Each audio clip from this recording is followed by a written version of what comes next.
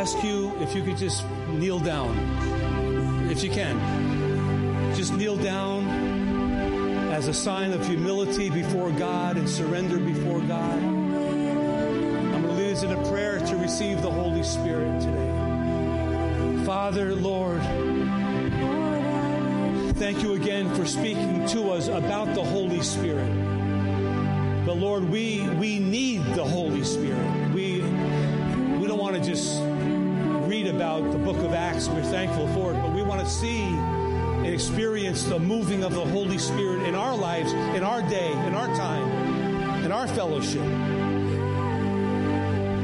So, Father, we sang, let it rain, oh God. Let the Spirit rain upon us. Open the floodgates of heaven, Lord. Pour out your Spirit, Lord. Lord, what would prevent your moving upon us? Sin? Rebellion? Arrogance? Pride? Lord, we confess all those things to you right now. We're on our knees, oh God.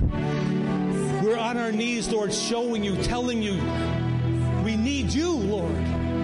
We repent of sin and attitudes that aren't godly and things that we say and do that aren't right, Lord. We pray for forgiveness in the name of Jesus. But Lord, we also kneel here with our hands open, ready to receive your healing, your blessing, your anointing, the infilling of your Holy Spirit, Lord, today. So, Lord, you know the trials that we face. You know the obstacles that are in front of us. You know the battles we fight. You know the demons we fight. But, Lord, your Spirit is definitely, certainly able to empower us, as your word says, to be more than conquerors. So we take a stand right now. And, Lord, we ask you, fill us with your holy presence. Empower us to defeat the works of Satan and the works of flesh in our lives. Give us the mind and heart of Jesus as we sojourn, as we carry out our lives on this sinful planet.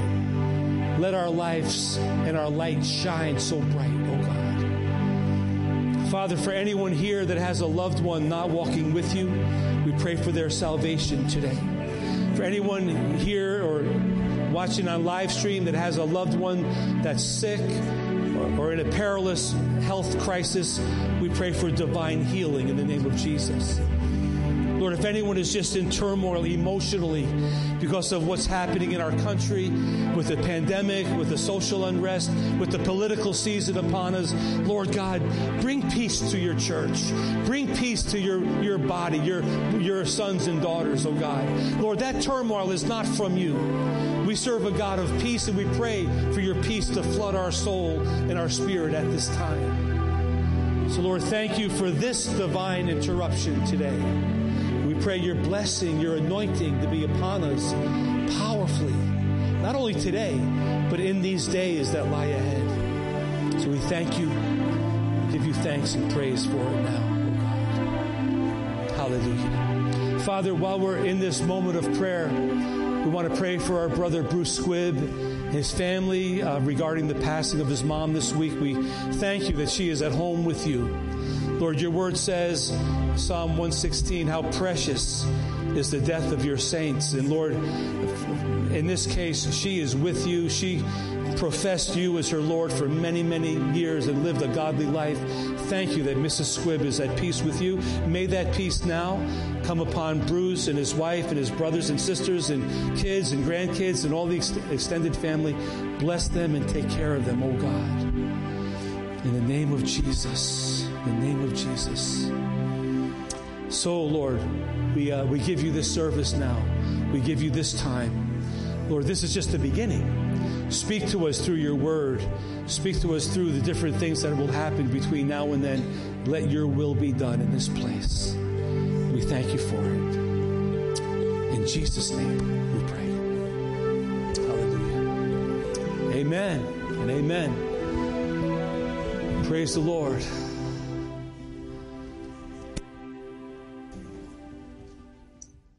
Hello, church.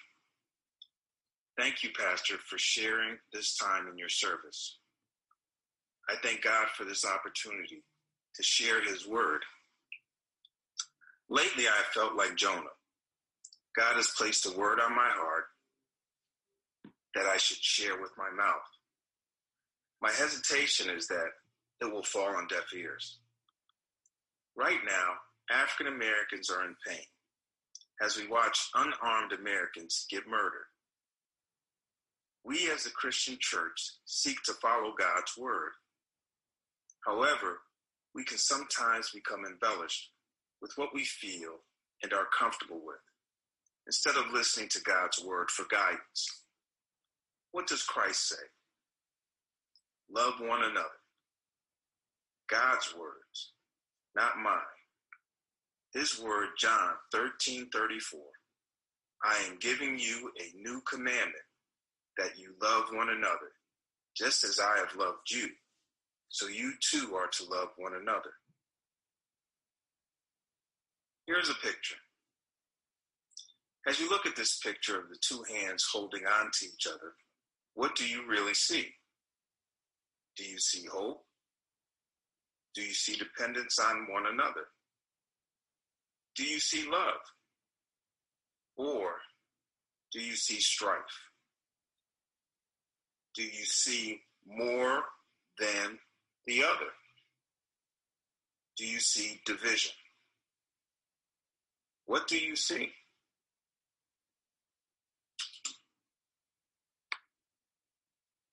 Often, what we see has nothing to do with our vision. It's our heart. If we are fed hate about differences, we will see hate. If we are raised in an environment that feeds fear, we will be fearful. But our Lord has not given us a heart of fear. Joshua 1:9. Have not I commanded thee? Be strong and of good courage. Be not afraid, neither be thou dismayed, for thy God is with thee, whithersoever thou goest. When we are doing God's work, do not be afraid. Love one another. What stops us from welcoming the foreigner, healing the sick, respecting others, and seeking justice? What prevents us from seeing others as human beings, not to be shot in the back, choked out in the streets, and murdered in our homes? We as Christians have to make a decision to follow Christ, not pretend to love, but actually show love. We are accountable. How we view others is one of the things God has to change in us. When we follow Christ, we are to become new creatures, discarding the old. But sometimes we hold on to our old values from parents, family, and community. We were exposed to racist words and fear of others. Christ has said, put these things behind you. Please look at this picture. What do you see? Some may see a duck.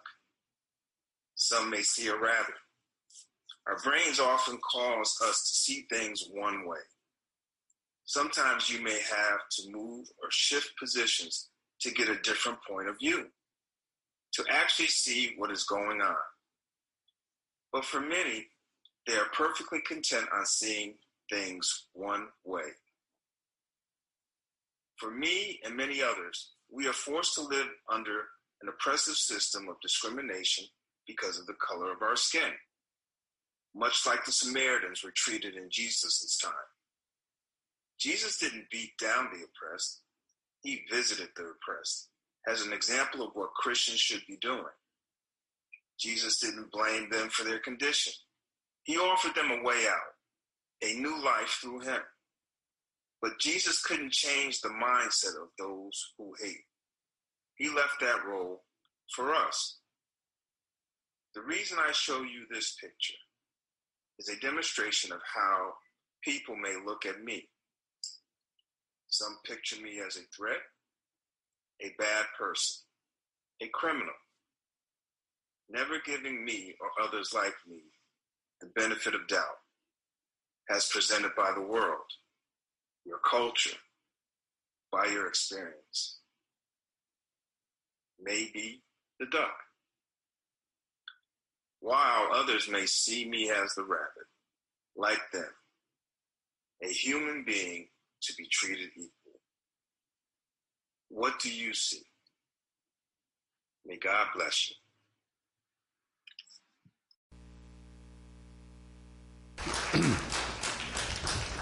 Can we pray for just a second? Lord God, we just come before you now. And thank you for that word and that reminder that you see us all the same. We pray, Lord, that your church would be a reflection of that love. But Lord, we need your Holy Spirit in these days to discern and to go forward in grace and mercy, but also in power. Lord, we pray for anyone in our church or anyone in our community that feels slighted or neglected or hurt by the things that are happening nationally. We pray for your Holy Spirit to comfort them. That somehow, some way, Lord, something good will come out of all of this. So thank you, Lord. And thank you, Lord, that this fellowship is a multicultural church. And we applaud that. And we thank you for that. We pray that we will continue to go forward along those lines. All for your glory and for your sake. In Jesus' name, I pray. Amen. Amen. Well, take your Bible, please, and let's get ready for the Word. We're going to be in Galatians chapter 2. And I want to read one verse of Scripture to you now. That's Galatians 2, verse 20. And then we'll be looking at the surrounding Scriptures as we get going today. So Galatians 2:20 says this, then we're going to pray again. I have been crucified with Christ. It is no longer I who live, but Christ that lives in me. And the life which I now live in the flesh, I live by faith in the Son of God, who loved me and gave himself for me. Lord God, as we get into your word now, Lord, I believe that we're ready. Spiritually, we're ready. We've worshiped, we've prayed, and we're ready to hear your word. So may your word, Lord, penetrate our heart, our mind, our soul, our spirit, even our body. And may we be better off at the end of all this.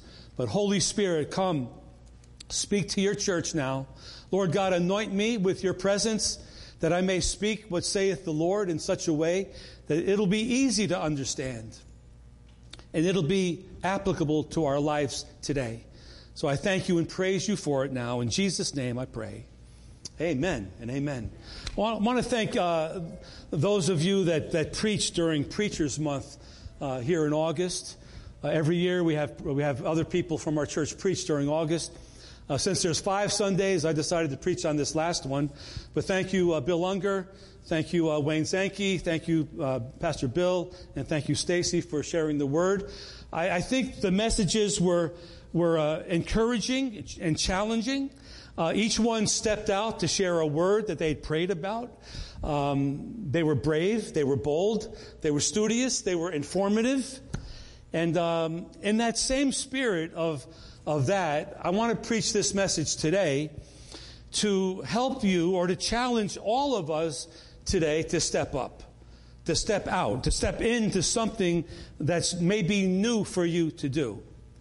Maybe a little bit difficult for you to do. I want to prick your heart. I want to shake off the dust that may have settled over your spirit, and help you realize that there's a whole lot for you and I to do for the kingdom of God in these days. I've entitled the message, A Pioneer Spirit. And based upon Galatians 2:20, we could see a few things here. Now that verse stands alone very well, all by itself. But in the context of the passage, it even makes it stronger. But here's the general premise of what I'm trying to say. As a follower, as a believer, as a disciple of Jesus Christ, our old man has literally died and our new man is living. It says in that verse that the life that I live in the flesh, the life that I live in real life, I live it through faith in the Son of God who loved me and gave his life for me. Now let me talk about that verse for just a second. It says, I've been crucified with Christ. You're familiar with that, right? Most of you, you've heard that phrase, we've been crucified with Christ. That's why we like to say things like, sometimes we like to hang around the cross but not put ourselves on the cross. Sometimes we know about the cross, but we don't put ourselves on there to be crucified with Christ. But the reality is, when we accept Christ, that He died for us, we die too. And when we accept Christ, that He rose from the grave, we have that resurrection power within us. So, but see, this crucifixion, this crucified with Christ, does not equal perfection. It more or less means the crucifixion of our lives is a daily experience. Are you still glad you came to church to hear this today?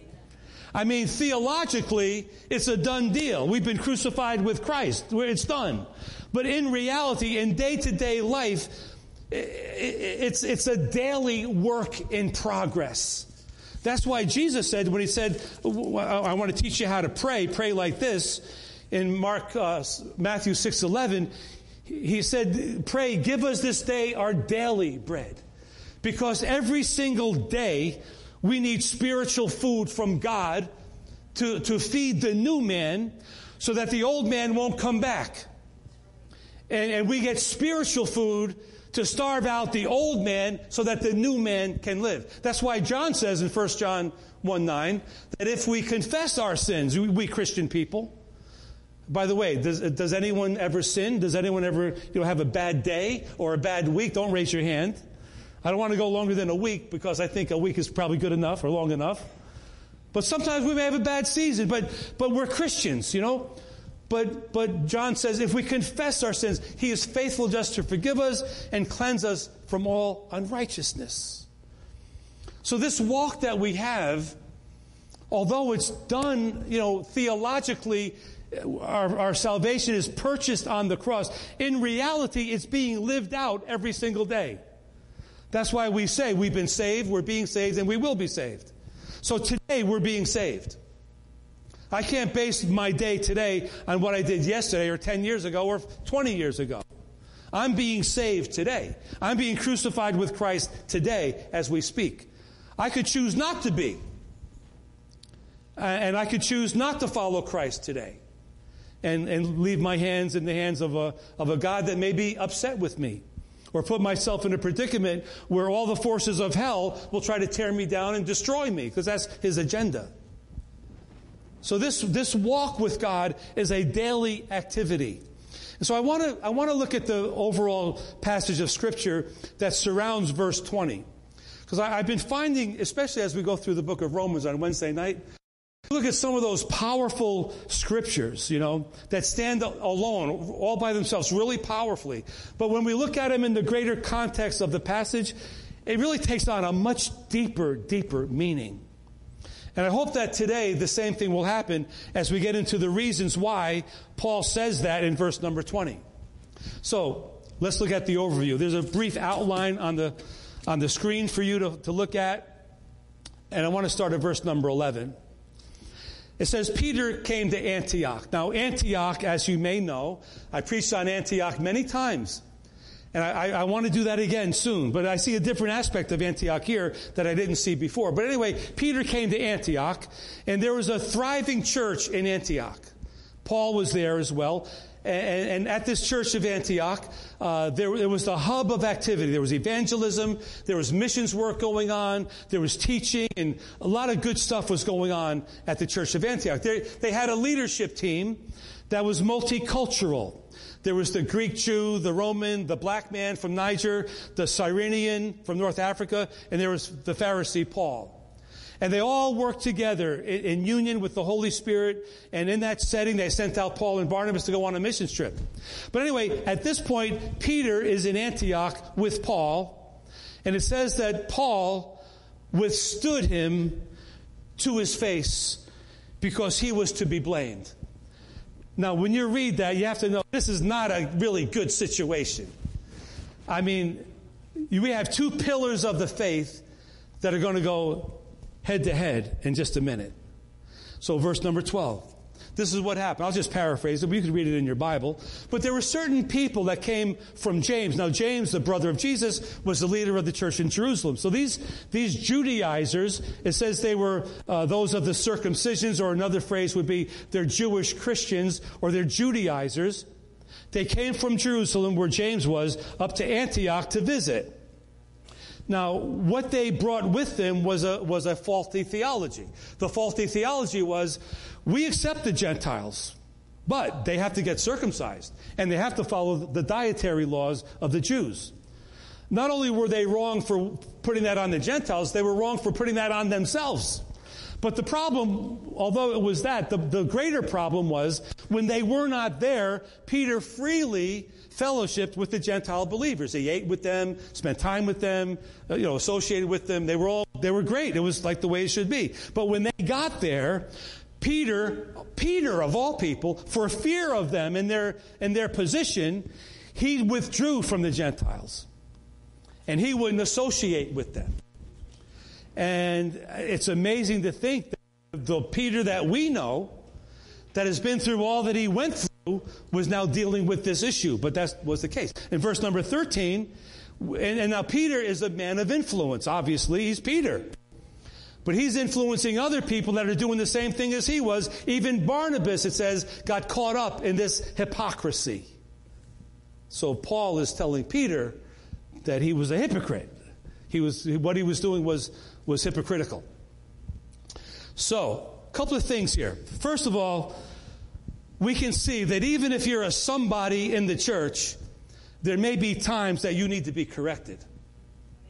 All right? Because nobody has arrived yet. And secondly, God usually uses other people to speak a correction to somebody else. It would be wise to weigh it out and receive it if that's the case. The good thing about this story is that Peter never rebuked Paul for correcting him, because he knew he was wrong in that situation. Okay, let's go down to verse number 13. So, verse 14.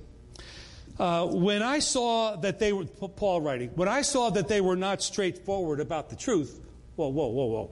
What do you mean by that? What does that mean? They were not straightforward about the truth. Okay, so they were saying they belonged to Christ, they were Christians, but they weren't following in the truth. They weren't following in the right path, because they were adding other things onto these new believers, like the dietary laws and circumcisions. So they weren't really in the truth. They weren't straightforward about the truth. He writes in verse 14, I said to Peter before everybody, and some people would say, why would he do that publicly? The answer to that is because Peter did what he did publicly. Obviously, he withdrew from the Gentiles. Everybody knew what he was doing. So Paul took it upon himself to publicly rebuke him. And he said to him before everybody, if you, being a Jew, live in the manner of Gentiles and not as the Jews, why do you compel the Gentiles to live as Jews? Paraphrase, if you're a Jew and you live with the Gentiles like there's no problem, why do you now expect them to live like the Jews that have these dietary laws and circumcision? Like you live in their world, but now you expect them to live in your world. That's what Paul is saying. So verse number 15 and 16 kind of go together. It says, we who are Jews by nature and not sinners of the... In other words, we who have a moral background, we have a spiritual background, we know that man is not justified by keeping the rules of the law, by keeping the law, but by faith in Jesus Christ. Even we have believed in Christ Jesus, that we would be justified by faith in Christ, not by the works of the law. For by the works of the law, no flesh shall be justified. As though Peter didn't know this. But he already knew this. He already had his encounter with Cornelius when the Gentiles, the Roman and the Gentiles received Christ. He heard them speaking in tongues, for goodness sakes. But now, because of fear of these, big shots or important people that came up from Jerusalem, he withdraws out of fear for them. It just kind of tells you how human we all, how fragile we all are. You would think that by now, right? Here's Peter on the day of Pentecost, after he denied the Lord and did all that. Now he's filled with the Holy Spirit preaching. 3,000 people get saved. Hallelujah. And now some years later, he's pulling back from the things he knows are true for fear of man. It just tells me how careful we must be, how fragile we are, and not to get so puffed up to think that we can't be swayed in the wrong direction. So, where are we? Verse 15, 16. So So in verses, 16, Paul makes it very clear, man is not justified by the law, but by faith in Jesus Christ. In verse 17, look at verse number 17. But if, while we seek to be justified by Christ, we ourselves are found to be sinners, is Christ therefore a minister of sin? I had to really think about that. What he's saying is, if we're being justified by faith, in other words, you accept Christ, you're putting Christ first, you're going for it, you're trying to do the right thing, but you find out that you're in some sinful situation, like Peter was. Do you think that Christ is now a minister of sin? Does Christ condone that behavior? Does he give you permission to act like that or be like that? That would be like us saying, well, I'm being justified by faith, but you know what? I got drunk the other night, or I did something illegal the other night, or I did something immoral the other night, but I'm with the Lord and Christ is okay with me. So we're making Christ now a minister of sin. And his response to that rhetorical question is, certainly not. That will never be accepted. And so he's saying to Peter and the rest, do you think that by you doing that, because you're being justified by faith, which you know, and you live that, you believe that, you think it's okay for you to do this to the Gentiles? And if you do, then Christ is now a minister of sin. And so he says emphatically, no, you can't do that. As he says in Romans chapter 6, what shall we do? Sin more that grace would abound more? Heaven forbid. No, God forbid. No, that's not right. You don't sin more that grace would abound more. And then look at verse number 18. If I build again those things which I destroyed, what does that mean? Well, if I go back in my life, if I start to pick up drugs, if I start to drink, if I start to be prideful and arrogant, and I start to, have a bad temper like I used to do before I got delivered, if I go back, if I build up those things that I already destroyed, I'm making myself a transgressor once again. We call that backsliding. So now he's saying to Peter and the rest, are you backslidden? You think you could do that and still call yourself a Christian? No, you can't. You can't. Those things you tore down, and Peter must have gone through so much to tear down those walls. Remember, he had the dream about the food, and you'll go minister to the Gentiles, but they're unclean and blah, blah, blah. He went through a whole mindset change here, And now he's going back in his way. Well, I guess these guys are right, and maybe I'm afraid what they're going to say. So what? You're going to build up those things that you destroyed before? Well, if you do that, you're a transgressor. You might as well go back and get saved all over again and start the thing all over. And put those things that you picked back up again, put them down again. And get on with the Lord. Because you can't live both worlds. Verse 19. For I, through the law, I died to the law that I might live to God. Okay, what does that mean? Well, our study in Romans really comes in handy, because in Romans for like 5 chapters already, Paul is like saying it over and over from different angles and different points. The law leads you to a dead end, which opens a door to where Christ is. There's no salvation in the law, but it leads you to Jesus Christ. The next step from the law is to receive Jesus.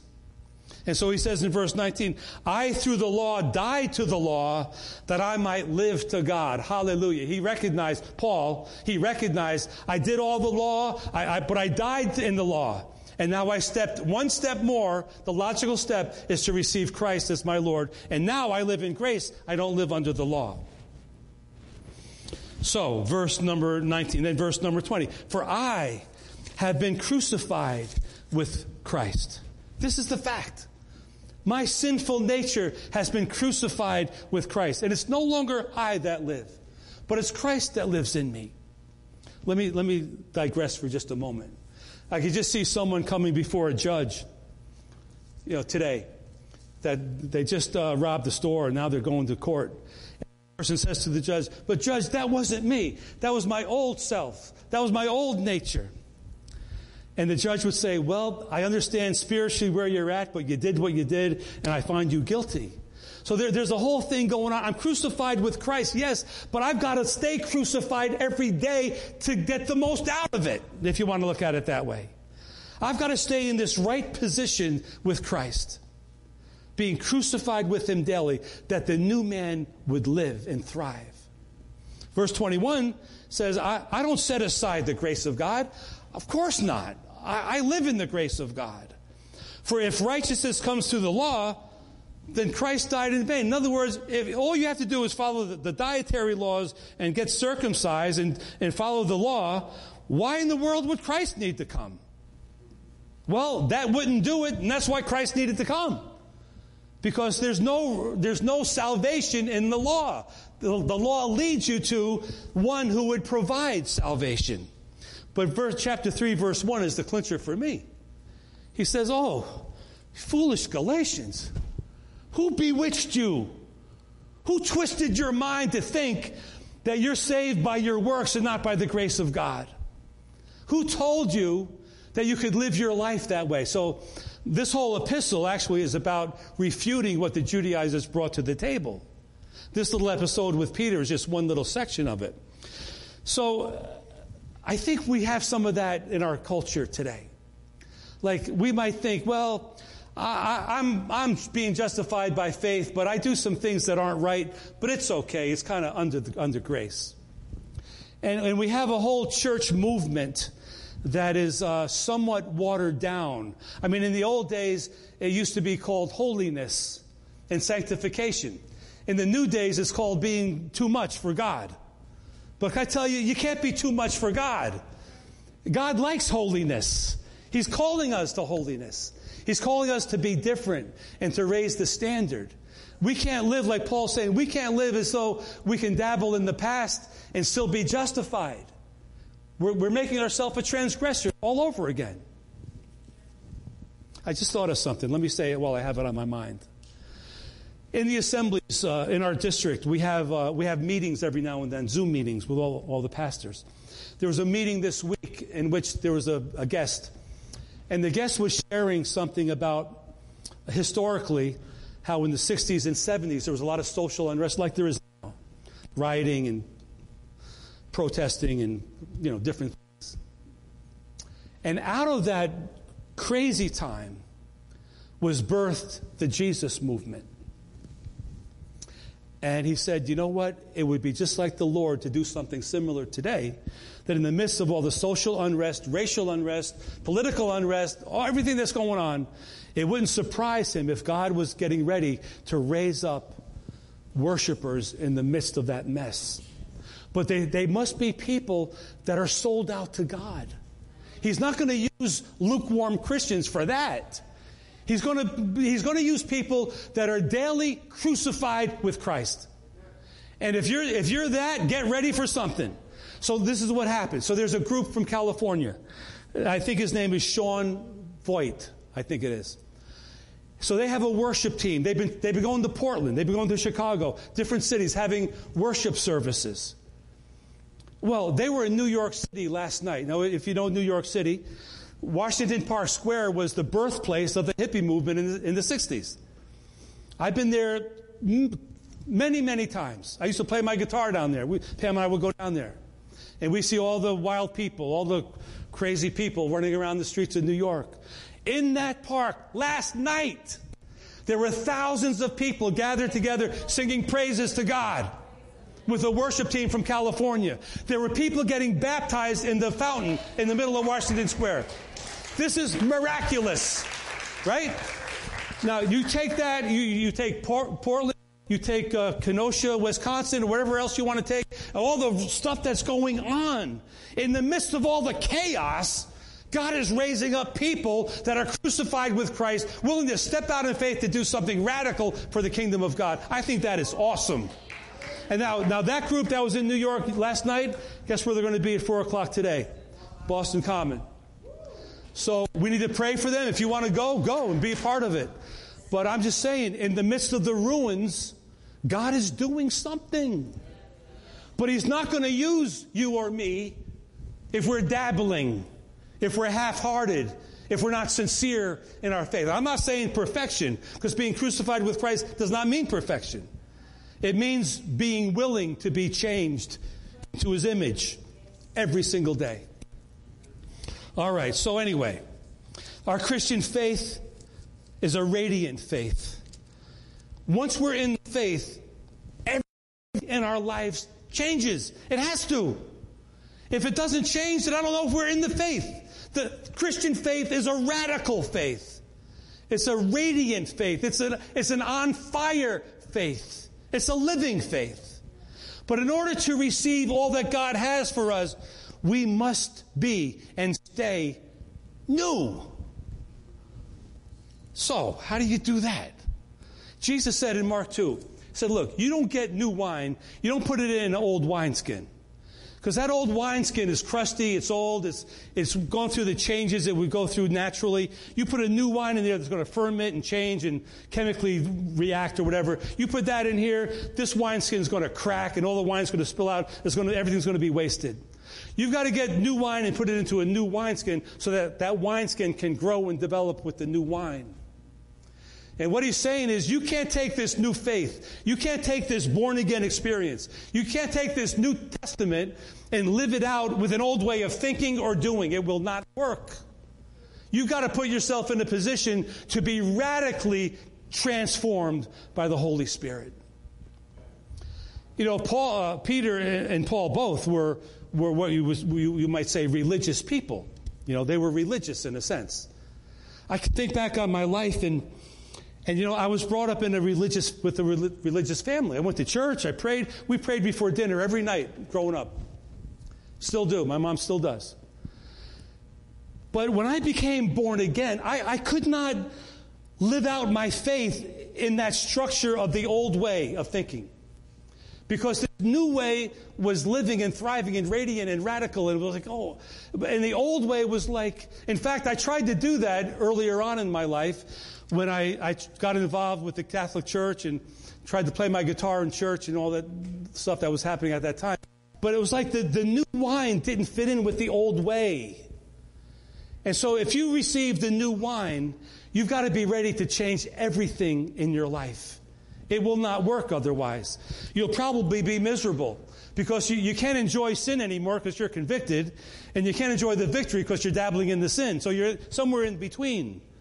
But if you're sold out to the Lord, if you're crucified with Christ daily, God will use you and anoint you to be a voice and to be a force in this day. And Lord knows we certainly need that. For us, this new wine, this gospel of Christ, we have to receive it with an openness to the impossible, to the supernatural, to the impossible, supernatural, and miraculous. And listen, everything is supernatural in a sense. The fact that I'm preaching the Word of God right now is supernatural. Not because it's me, but because it's the Word of God. And when the Word of God goes forward, it does something. How does that happen? It happens by supernaturally. The Spirit of God takes the Word of God and works it in our hearts somehow. You know, miracles happen when people hear the Word of God. Conviction of sin, new life, changes, empowerment. We need to understand, like everything is spiritual. The Sunday night prayer meeting. It's on live stream, but that is such a spiritual event. We're talking, me and Pastor Bill or Pastor Wayne, we're talking and we're praying and we're reading. It's a spiritual event that's taking place. We wouldn't be doing it if it was anything else. Every Wednesday night, when I'm teaching on Wednesday night in Romans, you got to know, that is a spiritual time. We are in the Word of God, dissecting it verse by verse, thinking about it, talking about it. We think about, sermons, Bible studies, fellowship events. Everything is spiritual. We need to see Jesus actually in everything. Colossians 1 says that Jesus was before all things. Everything that was made through Him and for Him. Everything. He's the head of the body. He's the firstborn from the dead. Hallelujah. He's the firstborn from the dead, so that when we die in Christ, we also will rise with Christ and be with Him for eternity. Romans 6 tells us that when we put our faith in Christ, we're crucified with Christ. As He rose from the grave, that resurrection power is now put into our heart, that we have resurrection power. How could we not live with a pioneer spirit under those circumstances? We've got to. There's really no other way to live.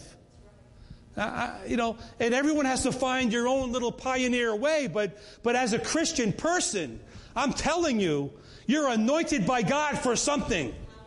You are anointed by God. You're saved by God for something. I mean, in my case, it took me a couple of years to figure that out. I really thought it was all about me getting saved and getting my life together. So good for me. Look at me now. And after a little while, I realized, well, now what? All that was for, there has to be more than that. And then I realized, it's a life of service. It's a life of giving. It's a life of praising and going out and doing new things for God. So yeah, God has something for us. So I want to talk about this pioneer spirit, okay? I'm going to give you 3 things to think about, and I'll go rather quickly here. But 3 thoughts to help you get going in this direction of living with a pioneer spirit. Everybody with me? You on live stream, are you with me? I hope so. I remember before people came to the church, all we had was a camera. I talked to the camera. I'm talking to you on live stream. But anyway, here's number 1.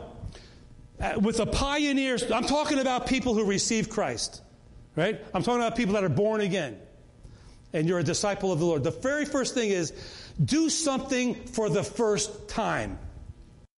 I can't do it. Why? Wait a minute. Galatians 2:20 says, I'm crucified, my old man is dead, my new man is here, resurrection power, boom. I have to start thinking about what can I do that I've never done in my life before. Listen, let me break it down. You might be the first person in your family to follow Jesus Christ. It's very possible. You may be the first one out of your brothers and sisters, your cousins, your friends, to say no to sin and yes to God. And although you're not perfect with it, they know where you stand. You should be proud of that. Let me tell you. You should be happy. You are so special to be turning the tide of faith in your family. They may not receive it at first. But you know what? You're living your life for God. People need to see that. Be the first one to say, Jesus Christ is my Lord. If 2 Corinthians 5:17. If we say that we are a new creation in Christ, can I tell you something? You've got to set the sky as your limit. If that's true, if I'm a new creation in Christ, why would I limit what God wants to do with me? So let me go down a list here. You may be the first one in your tribe, in your family, in your situation to graduate from high school. Go for it. You may be the first one to go to college or get a master's degree or get a PhD. I'm amazed at some people that I know that are getting their PhD. I would have never thought that before. You may be the first one in your family to have a bona fide career where you had vocational training and you love what you do and you do it really well. Praise God for that. Be the first one to hold down a steady job for a number of years and get the most out of it and give the most to it. I can remember when Pamela and I first got saved, I didn't know it at the time. But we had a pioneer spirit come upon us. I shared earlier, the first thing that we got saved together. And the very first thing that we did after that was we got married. You better know that was a pioneer spirit to step out and get married. Because we wanted to. I wanted to, but now it was the right time. And the next day after we got married, we had packed up. We left New York and went to North Carolina, where I went back to college that I had been kicked out of years before. And I told the dean, I said, I'm ready. I'm born again. I had a pioneer spirit. Then Pamela worked and put me through college. After a couple of years, I got a job in a prison. I'm working in a prison now. I'm saying, Lord, how did I get in a prison? I go through a gate every day for 3 years. The gate locks, and I'm ministering, I'm not as a minister, as a vocational rehab counselor. But I'm ministering. I'm sharing the gospel with a lot of inmates, youthful offenders. After a couple of years, Stacy was born, and a pioneer spirit said, go back to New York. I said, no, I don't want to go back there. That's where I came. They know me. And Pam said, no, God spoke to us. We have to go. I said, no. She said, yeah. I said, oh. Pioneer spirit. I had to go back. I had to live my life in front of my mother and father and sister and brother and my friends and everybody else who knew me. Just like many of you do right here in Haverhill. I commend you. Believe me. I didn't want to do it. I was done, but the Lord called me back. So after some time there, the Lord, pioneer spirit, the Lord said, okay, you're done here. I want you to go to Massachusetts. Webster, Massachusetts. I said, where's Webster, Massachusetts? And then Haverhill, Massachusetts. Where's Haverhill, Massachusetts? I'm just saying. I don't know if God has all that for you, but God's got something for you. I'll guarantee you, God's got something for you that will take a pioneer. But you have to be willing to flow. You really do. You have to be willing to flow. You have to be brave, in fact. You have to be a little bit, you have to live on the wild side in a sense. I think back at what I just said with Pamela. Oh, my goodness. The things I put her mother through at the time, I wasn't even thinking about some things with her family. But it was just a wild time, but God brought it all together. Philippians 2:5 says, let this spirit be in you, or let this mind be in you, which was also in Christ Jesus. You know what Christ did? He left glory with a pioneer spirit, came to earth, lived his life, did his mission, and went back to glory. But let that mind be in you. I'm telling you, with a pioneer spirit, you've got to be willing to do things for the very first time. Philip went to Samaria. No one ever preached like that in Samaria before. He was the first one. Peter went to Cornelius and the Gentiles. No one did that before. And the church of Antioch, Acts 13. The first of its kind. I love this story so much. But in the church of Antioch, they had the Greek man, they had the black man, they had the Roman man, they had the Pharisee, they had the one from Cyrene. And they're all working together, praying together. And Galatians 2:11, we see Paul now is called by God for the very first time, probably the only time, to go confront Peter. How would you like to have that assignment? Of whom I will build my church. That Peter. Go confront him. Tell him he's wrong. First time. No one ever confronted Peter like that before, except Jesus. But here's Paul, called to confront Peter. And he does it. And he does it well. He does it masterfully. Later, we read in Peter's epistle, he refers to Paul as our beloved Paul. So they were okay after all of that. So I'm telling you, the first thing is, don't be afraid to be the first one. Don't be afraid. Step out. If God is for you, who can be against you? What? People are going to laugh at you? Really? Christ died on the cross for me and you. They're going to laugh? Let them laugh. Who cares? They're going to look at you funny. Really? Who cares? But don't be afraid to be the first one. And you could take that, apply it to your situation. Let me go on to number 2. The second thing is, with the pioneer spirit, we've got to do something creative. We serve a creative God, don't we? Think about the human body, how complex it is. Those little children running around, and before they were born, oh my God, the whole thing is just amazing. How God creates life. How God put together the universe and the earth and the planets and the stars and the sun. But we have a creative God. And now in Galatians 2:12, the problem with the Judaizers is that they were not creative. They couldn't imagine taking this truth of the gospel and letting it stand by itself. They had to add the other laws to it. They weren't creative enough to let that go and just stand alone with this gospel. And it was stifling believers, hurting themselves. And then, they had to be corrected. They were later corrected through the Jerusalem Council. And look at Paul in this passage, Galatians 2, verses 14, 15, 16, 17, 18. I mean, he's creatively making his case. He's saying in verse 14, how could, Peter, you know better than that. You know better. How could you do that? How could you, to add to the message of the gospel and add laws and rules to it? You know better than that. Are you making Christ now a minister of sin? Are you going backwards? You're tearing up what you tore down before? And who bewitched you? To me, Paul is being creative in how he's presenting the whole story.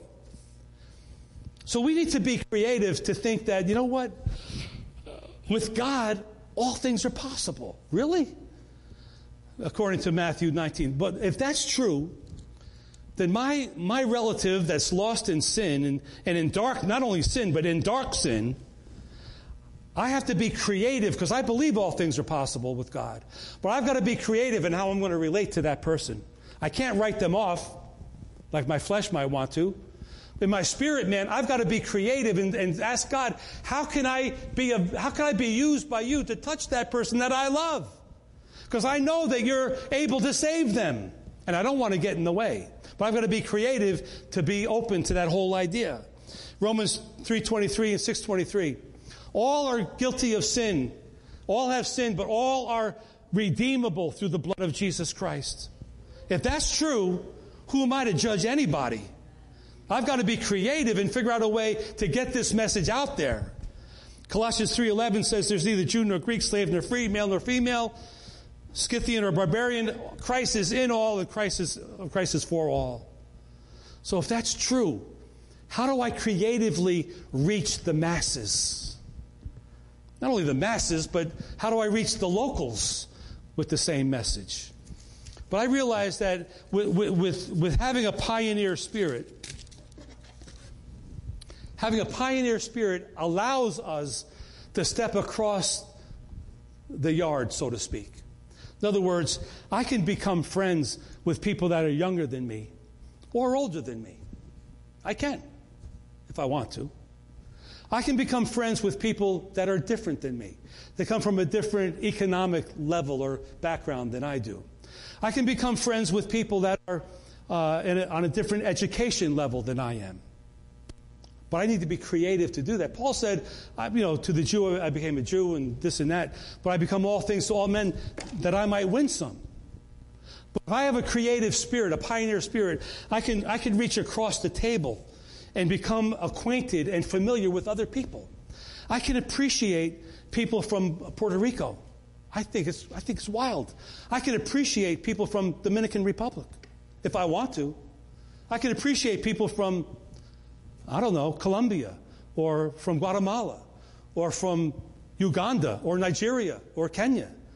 I can appreciate African Americans or Native Americans. I can, if I'm creative enough, I can figure out a way to touch base with anybody. And let me just say this. A lot of people say God doesn't see color. I really disagree with that. God, obviously, He sees color. Come on. He made color. He made the races. He made cultures. It's all good. What He sees is how we react to each other. He does see that. But He doesn't hold anything against anybody. And of course, He sees the color, but He's watching us, how we react to it.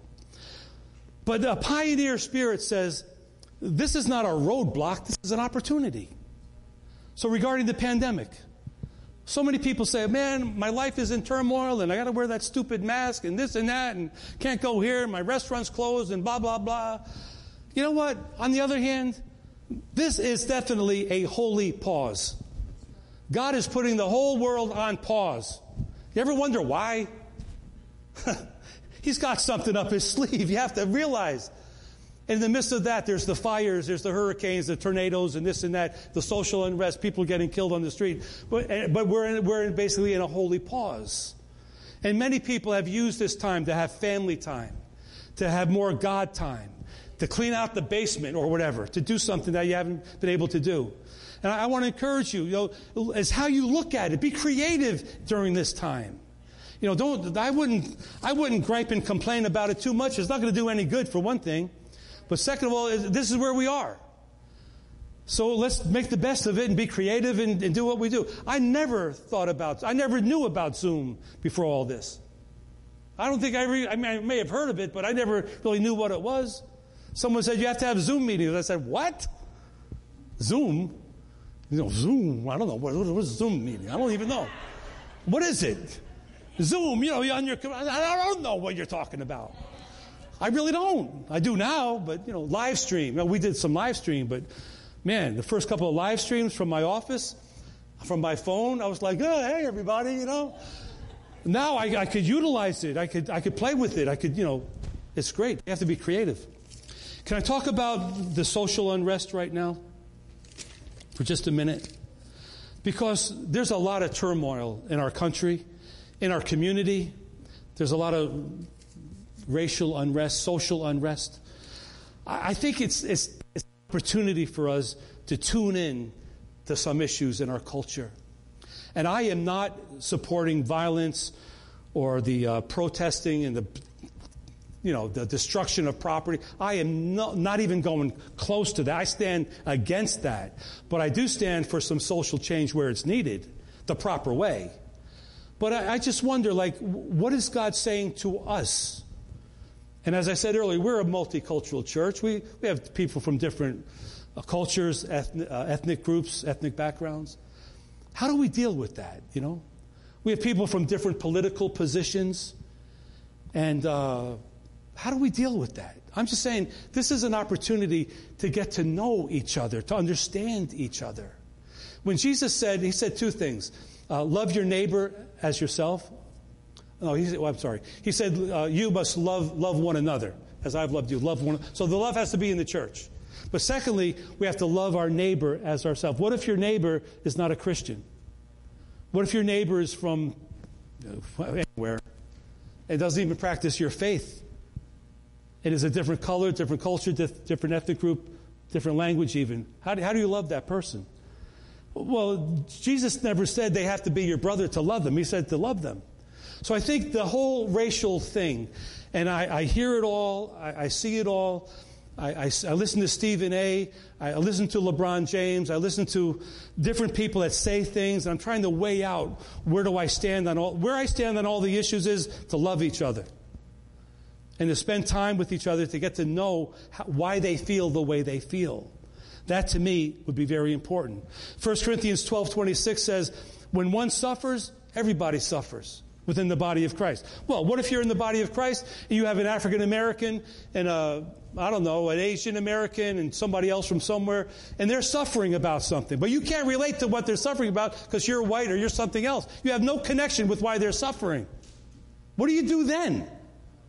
You sit down and listen. You catch their vibe. You listen to their heartache and their pain, and you say, oh, I'm sorry, I want to pray with you. It's not a time to bring your judgment into the picture. It's a time to listen to others. See, a pioneer spirit says, I feel your pain, and I never walked in your shoes, but I'm willing to walk alongside of you if you let me, and I won't condemn you. And please don't condemn me either. I just want to hear you. That's what a pioneer spirit would say. Peter certainly had it when he met with Cornelius. Did I say this already? Cornelius was a Roman. He was a Jew. Cornelius was military. Peter was a Christian. Cornelius ate everything. Peter still ate the Jewish food. They had nothing in common. But creatively, Peter was able to minister to that man in his household. Philip, the same way, the Samaritan. Nothing in common with the Samaritans. Didn't even like the Samaritans. Didn't want to even walk through Samaria because they were an unholy people. And after he gets done with the Samaritans, praying for them, preaching to them, laying hands on them, delivering them from demons and whatnot, the Lord called him out of Samaria to now minister to the one Ethiopian eunuch on the road to Gaza. And now Philip could be saying, Lord, what are you doing? You're killing me. First you want me to go to the Samaritans. Now you want me to go to the African. And I'm just a Jewish guy. And so creatively, he was able to minister to anyone that God put in his path. Paul was certainly creative, ministering to the Thessalonians, the Romans, the Corinthians, the Galatians, the Philippians, the Ephesians, and whoever else he ministered to. They had nothing in common, but they had Christ. Am I making sense? Am I getting through? We're Christians. We should have an answer or some direction for the problems that we're facing. You know, our community is in turmoil as well. There's a lot of racial, social unrest in our own community. I just want to throw it out here. We need to be creative to be a help instead of a hindrance. The last thing is this. I'm going to close. If we want to have a pioneer spirit, we've got to do something spiritual. Isn't that a good idea? I mean, we are spiritual beings. And Jesus, we are born again in the Spirit. So we have to do something spiritual. Our old man is dying, but our new man is living and thriving. So we must begin to do spiritual things. Let me give you some examples. I think every one of us in this room and on live stream, if you put your mind, and I would leave a little bit of room for someone with a health problem. But I think that almost everyone that could hear this could get up 15 minutes earlier every day and pray for 15 minutes before you set out the door. You know why? Look, that new man in you needs that God time. That new person needs God time. Now, I've done this the wrong way for many years, many times. I would get up and just start running. And sometime in mid-morning, I'd say, I better start praying now. But it's so much better when we give it to God first thing, before anything happens. That new man needs to be nurtured and fed before anything happens. And you know something's going to happen. Every day, something happens. We need to recognize that we need daily food. We need daily food. We need to recognize we can start attending church. Thank you that you're here. Thank you that you're on live stream. But we could make church life a real part of our existence. Like brushing our teeth. Who brushes your teeth? But you brush your teeth and you pray and you go to church. Basic things. Do something spiritual. Go to church. Get on that live stream. Get on the live stream on Wednesday nights. It's a great Bible study. Learn the Word of God. Do something spiritual. Come to the prayer meeting on Monday nights. Every Monday night for years, we've been praying. Every Monday night at 6:30. Why? You can't do that? I don't know. What's up? I'm just saying, do something spiritual. Tuesday, Thursday, 12 o'clock to 12:30, if you're available. We have a little live stream with my granddaughter, Ella. The girl is amazing. But I'm just saying, it's a little shot in the arm in the middle of the week to encourage you in your faith. Do something spiritual. Get on the Zoom meeting for the men's meeting. Get on the Zoom meeting for the women. These are great opportunities to do something spiritual. Let me get a little bit more specific. You and I could overcome our fear. Because the Word of God says God has not given us a spirit of fear, but of power and love and a sound mind in 2 Timothy 1. We can overcome our fear. We can overcome our lust and our passions. 1 Peter 1, 15 and 16. Be holy, for I am holy. The Lord would not say to be holy if we couldn't be holy. We can be. Do something spiritual. Make some decisions, whatever. Put a block on your internet, whatever you have to do. You could be healed from overcome your past. 2 Corinthians, that should be 5:17. We're a new creation in Christ. You can overcome your failure like Peter did. Apparently he did. And Peter has a history. Jesus said to Peter one time, when Jesus said, I've got to give my life and die and I'm going to sacrifice my life, Peter said, Lord, no, never going to do that. And Jesus turns to Peter and says, Peter, get behind me, Satan. How would you like to have that on your resume? Jesus called Peter Satan. He overcame it. Peter said, I don't know him 3 times. He overcame it. Peter said, forget this, man. I'm going fishing. He overcame that too. And now Paul's calling him a hypocrite. And he got over that too because he knew he was wrong and Paul was right. This is Peter where Jesus said, you are Peter and upon this rock I'll build my church. See, God knows our hearts. He knew Peter's heart in the midst of all that. I'm just saying, can we resurrect or maybe for the first time be thinking about a pioneer spirit? Stacy shared last week about a message about being in the wild, a wild salvation and all that stuff, and just really good. And so the Lord is calling us to make a difference. So in summary, this pioneer spirit, do something for the first and be happy with it. Be glad you're doing it. Step out in faith and do something you never thought you could do before. Number 2, be creative. How you think of things, how you look at situations, how you look at the social and racial unrest in our country, in our community. Be creative. Put yourself in another person's shoes to try to understand how they feel, where they're coming from, what's going on in the background of the whole thing. And then, of course, do something spiritual. Put legs on your thoughts and put action into your thought and do something that has a spiritual significance. So I want to read verse number 20 again. It says, I've been crucified with Christ. It's no longer I who live, but Christ that lives in me. And the life which I now live in the flesh, I live by faith in the Son of God who loved me and gave himself for me. Now, if Peter were hearing this, he would say to Paul, Paul, I get it. I got it 100%. My old way of thinking about separating myself from the Gentiles was wrong.